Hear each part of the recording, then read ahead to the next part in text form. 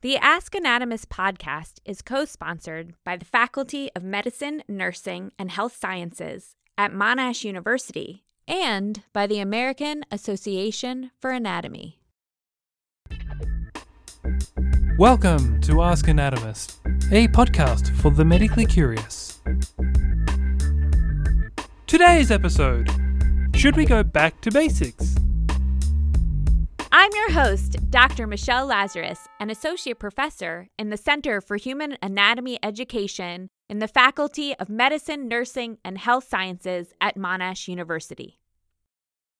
Just before we get started, I want to remind our audience that the following episode is for informational and educational purposes only.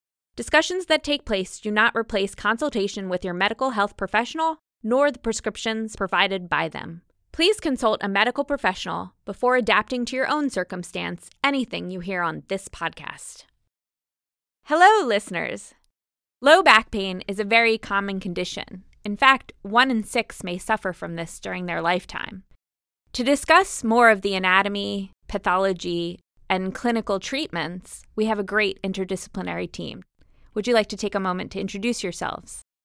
Thanks, Michelle. My name is Mick Storr and I'm a senior lecturer in the physiotherapy department here at Monash University. My name's Mike Mrzinski. I'm a GP and a sports medicine doctor, and I also teach at Monash University.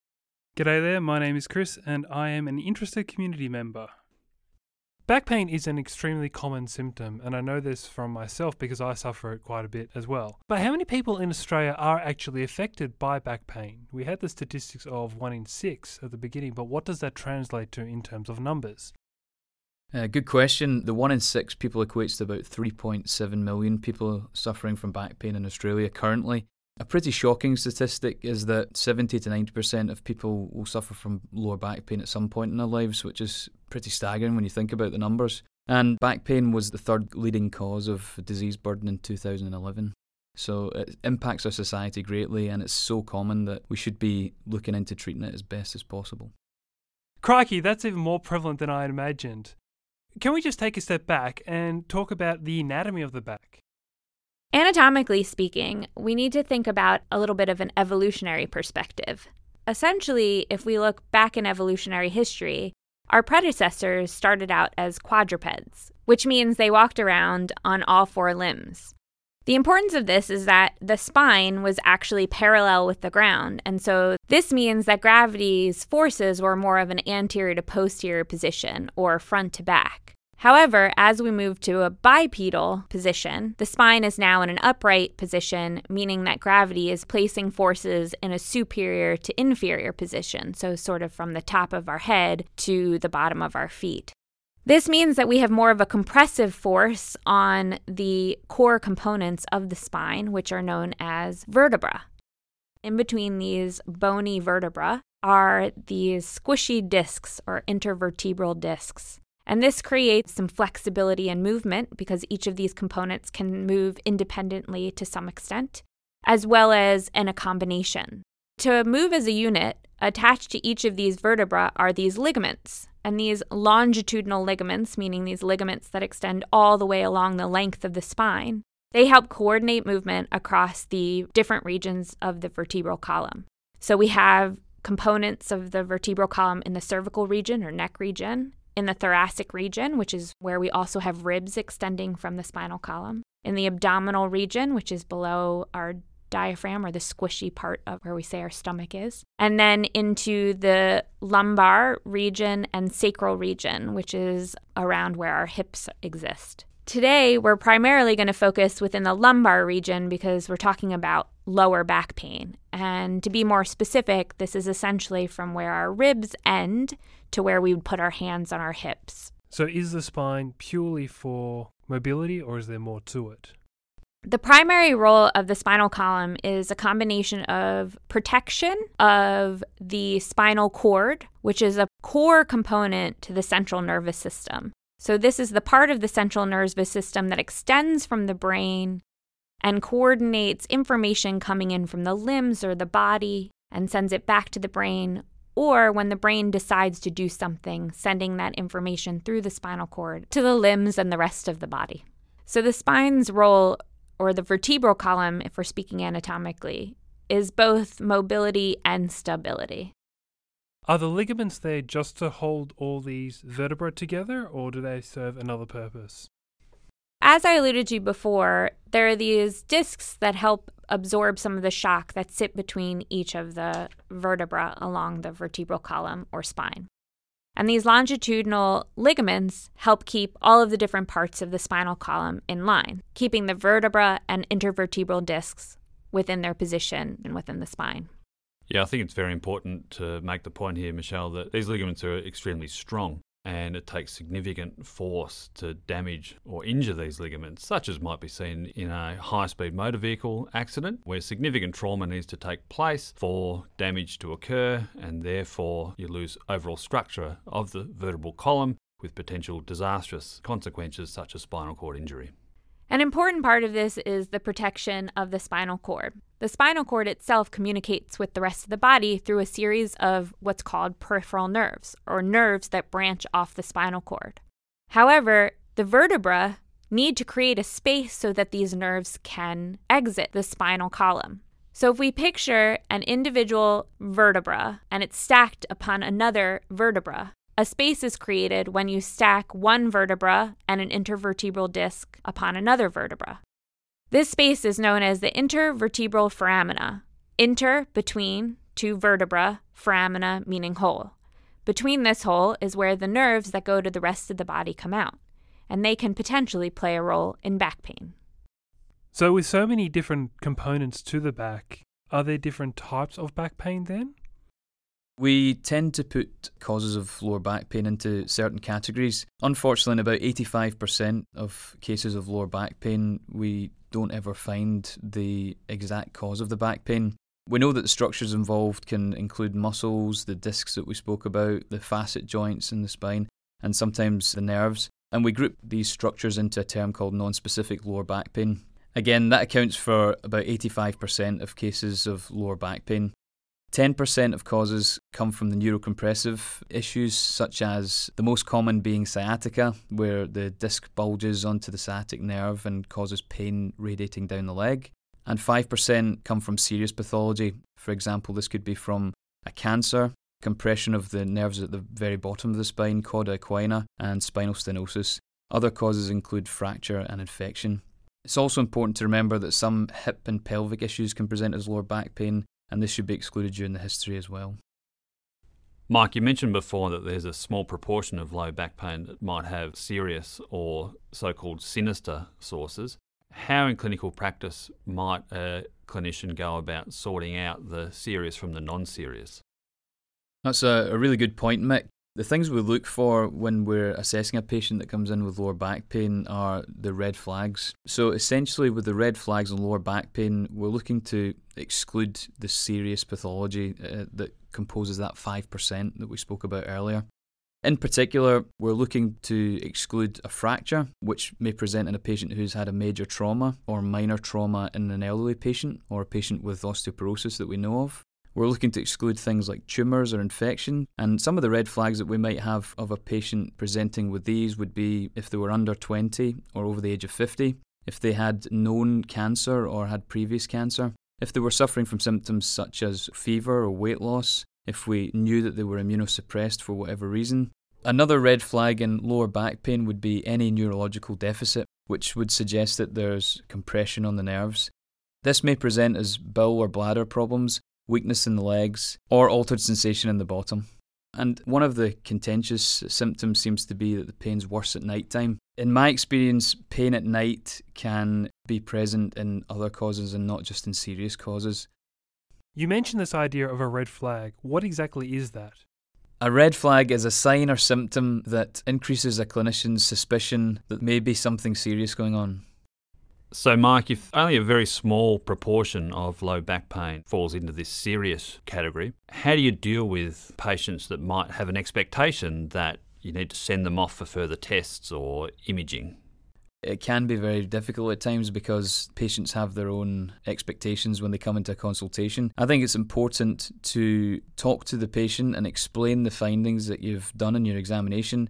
explain what you think is the cause of their back pain, and to try and not scare them with a diagnosis. I think if they have some of the red flags, then it's important to talk them through that and what they may potentially be a cause of. But at the same time, you have to explain that these serious causes of lower back pain are rare, and more than likely the back pain will get better on its own. Anatomically speaking, when you were referring to some of those red flags related to neurological deficits, a lot of that is because within the lumbar region, many of those nerves that go through that intervertebral foramina are going to pelvic structures like the bladder or the rectum, or going to the skin around the perineum or external genitalia. Over the weekend, I was doing some gardening and I bent over to pick up a stick and I hurt my back somehow. How will I know if it's something serious, or what will be the process to try and sort of identify what's going on? Well, firstly, I'm sorry to hear that you hurt yourself, Chris, and I hope that you are getting better, just like the vast majority of cases will get better. I think it's important for any clinician to perform an accurate assessment early on, make sure that there's no presence of the red flags that Mike was referring to earlier, and then start the process of education and patient reassurance to let people know that whilst we can't give a specific diagnosis, which most people find that very hard to reconcile that with, both clinicians and patients, we fit into this category of non-specific low back pain, which is the vast majority of low back pain. And the evidence is strongly suggestive that the best form of management is education, reassurance, staying as active as possible. Once upon a time, the old take a Bex and have a lie down approach possibly reinforces fear avoidance and pain avoidance behaviours. That recent evidence, and I think I should refer here to some fantastic literature that was published in 2017 in The Lancet, which for anyone who's interested, there's a 3-part series looking at the management of acute and subacute or chronic non-specific low back pain. I think the passive approach to the management of acute and chronic non-specific low back pain, I think we can strongly say is not the best management. And I think it's a far more an active approach, being, as I said, exercise, education, reassurance, and for this to start early. I think that's a really good point. Mick, I work in a GP practice as well as in a sports medicine clinic, and I see young, fit athletes coming in with lower back pain who are actively wanting to get better as soon as possible, and they tend to do the best. In my GP practice, there can be some old school thinking that they need to lie down and not do anything, and they tend to do worse, and the back pain tends to rumble on for a bit longer. So it's something that's really important as clinicians. We need to educate people that pain sometimes is a good thing, and that you have to keep yourself active in back pain, even though intuitively it might not seem like the right thing to do. But also, I don't think it's bad for them to have a 10-15 minute lie down to take the load off their back in between if it's really sore. But in the main, keeping them moving and keeping them active will get them better as quick as possible. And it sounds similar to our inflammation podcast, where we talked about sometimes the pain is just a sign that the body's doing what it needs to do to heal that area. And so that vascular supply that helps heal it is creating some of that pain and the inflammation. But that's a good thing. At the very beginning of this podcast, you mentioned that there should be more research into the various treatment options available. Now, the old adage that the prevention is actually better than the cure probably stands true. So how could we actually prevent back pain? I think the key to preventing lower back pain, or to reducing the rates of lower back pain, is educating patients about what lower back pain actually is, and reassuring them that most of the time this 85% of people who have lower back pain will improve. I think the average time for improvement is between 4 to 6 weeks. Which, interestingly, is how long inflammation takes to go away. So I think if we can get our message across about back pain a bit better, then people understand why they need to change some lifestyle aspects as opposed to just rely on medications to help. I also think that as clinicians, we need to discuss this in a kind of positive way. I think that when people come in with back pain, they can often be heart sink patients, which means that everything we do for them doesn't seem to really help. Can we ever take medications for back pain, and are there any which are more effective than others? Medication in back pain has been discussed a lot recently. There's lots of studies about certain medications in back pain. My personal opinion, I think that in the acute setting, there probably is a place for some medication for the first couple of days while there's an acute inflammatory process going on. However, when it develops into a chronic back pain, I think that medication needs to be really seriously considered before it's given out. It's probably one of the things that I think as GPs we don't do particularly well.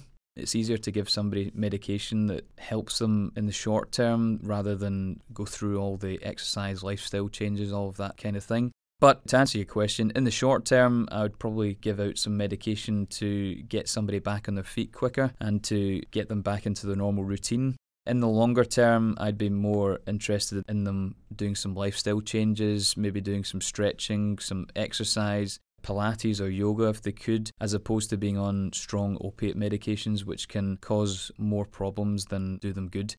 Essentially, if you've got a person with chronic back pain on high doses of opiates, then you've got somebody who's got pain plus an addiction, which doesn't help anybody. I'm an advocate of not giving out strong medications for back pain because it doesn't work for a start, and we know that from the research, plus it just causes more problems when you try to get them off of it.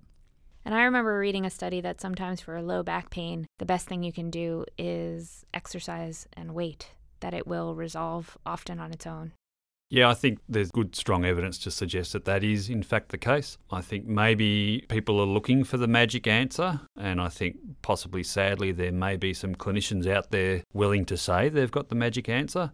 And I agree with what Mike was saying earlier. It can be difficult to say to a patient, look, I think the best thing to do now is to just soldier on and get through it. But I think if that message is reinforced across the board, messages of reassurance, education and exercise. Within exercise, it's being as active as tolerated. And I think another very strong message within that is to stay at work and to return to work as early as possible. And I think if that message is reinforced across different clinicians and it's the same message each time, I think the patient then becomes reassured that that's the consistency of the approach. And we've got very good, strong evidence to suggest that that is in fact the best way to manage these conditions.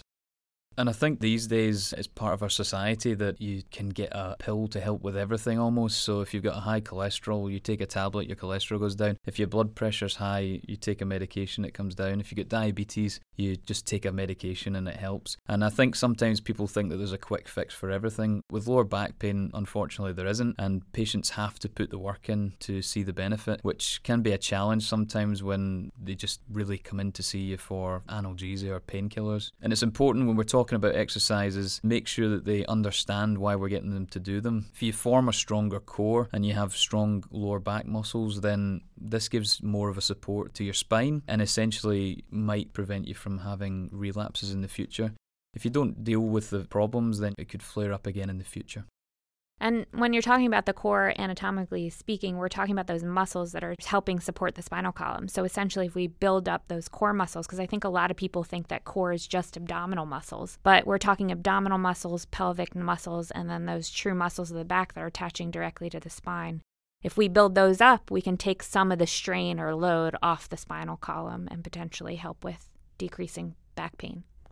I think it's also important, Michelle, to point out that there seems to be, particularly in recent years, a bit of a fixation on strengthening the core, whatever the core may be. The evidence out there does suggest that yes, as well as back-specific exercises, I think general conditioning, general upper limb, lower limb strengthening exercises, general fitness, for want of a better term, exercises, strength and flexibility overall have been shown to not only reduce the initial incidence of low back pain or episodes of acute low back pain in patients, but does also help with recovery down the track.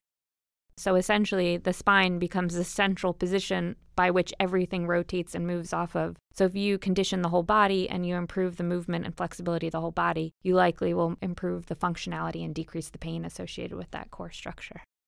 Is there evidence to suggest that there are effective means to preventing lower back pain? Well, if I refer to, again, back to the Lancet review, and they cite a large systematic review published in 2016, and they concluded that exercise alone or in combination with education is indeed effective for preventing low back pain.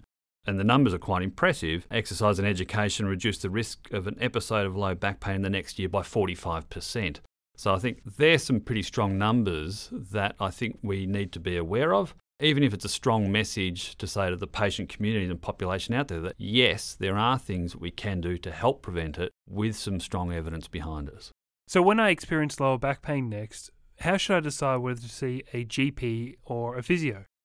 Well, it's a good question, and I think to some extent it doesn't matter. We're lucky in Australia is that we've got very well-trained health professionals. I think the first thing that a health professional should do as part of their initial assessment is to clarify who is the best person you should be seeing at that point in time. Doing a full, proper assessment, incorporating some of the red flag screening that we were discussing earlier, and from there, hopefully making decisions around who's the best clinician at this point in time.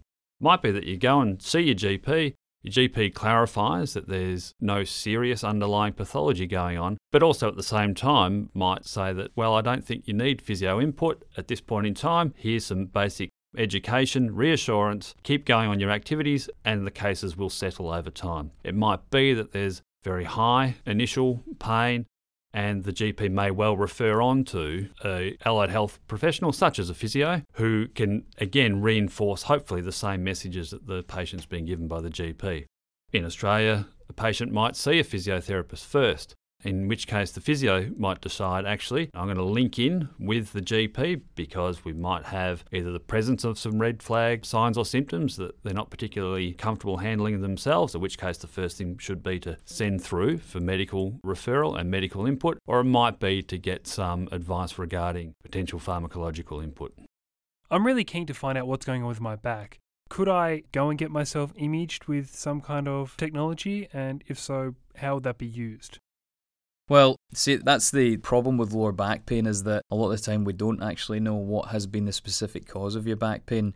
In reality, scanning is not going to add anything to what we do unless there are some red flags that we spoke about earlier in your history. It wouldn't add anything to our management plan if we sent you away for a CT scan. It would just expose you to some unnecessary radiation. But also the problem with scans is that it flags up some incidental findings that might give you a diagnosis that doesn't really help you. For example, I see a lot of people who come to me with MRI scans and CT scans of the lower back, and they've got degenerative disc disease, which is so common in the community. If you're old enough, you'll have some degeneration of your discs, but it doesn't necessarily give you an answer as to what's caused your back pain, but you're now pinning it on this degeneration in your discs, which you can't do anything about. So I think it's important to only scan people who really need it, and when you're really worried about a serious pathology going on, and to explain that to the patients. And I think that we should not over-investigate lower back pain. I think you're spot on there, Mike, and I think you're backed by the literature. A large number of studies has shown that prevalence of disc bulges, and this is in asymptomatic people with no low back pain, is quite extraordinary. In fact, they've reported up to 30% of 20-year-olds have disc bulges on scans with no symptoms.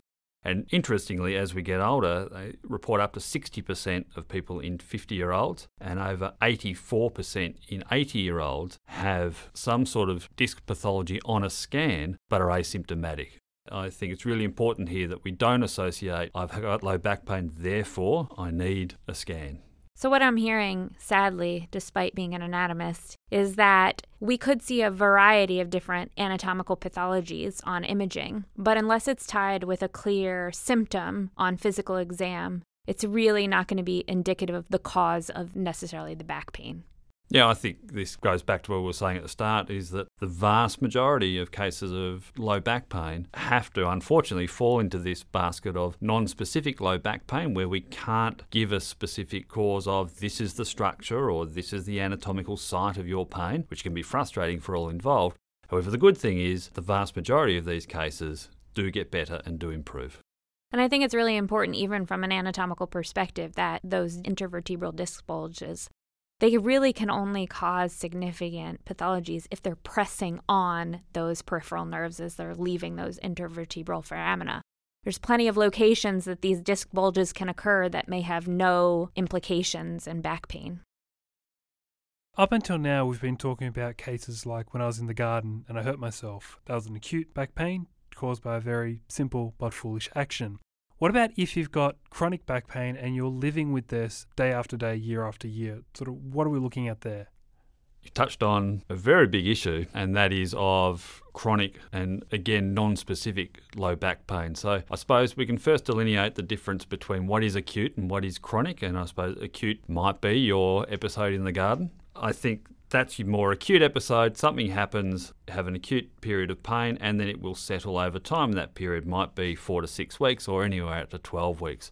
I think anything that's persisting, prolonging after that 12-week mark might fall into this category of chronic, non-specific low back pain. Here we're touching onto an area where we really need to talk about pain and pain science, which I think probably goes beyond today's podcast.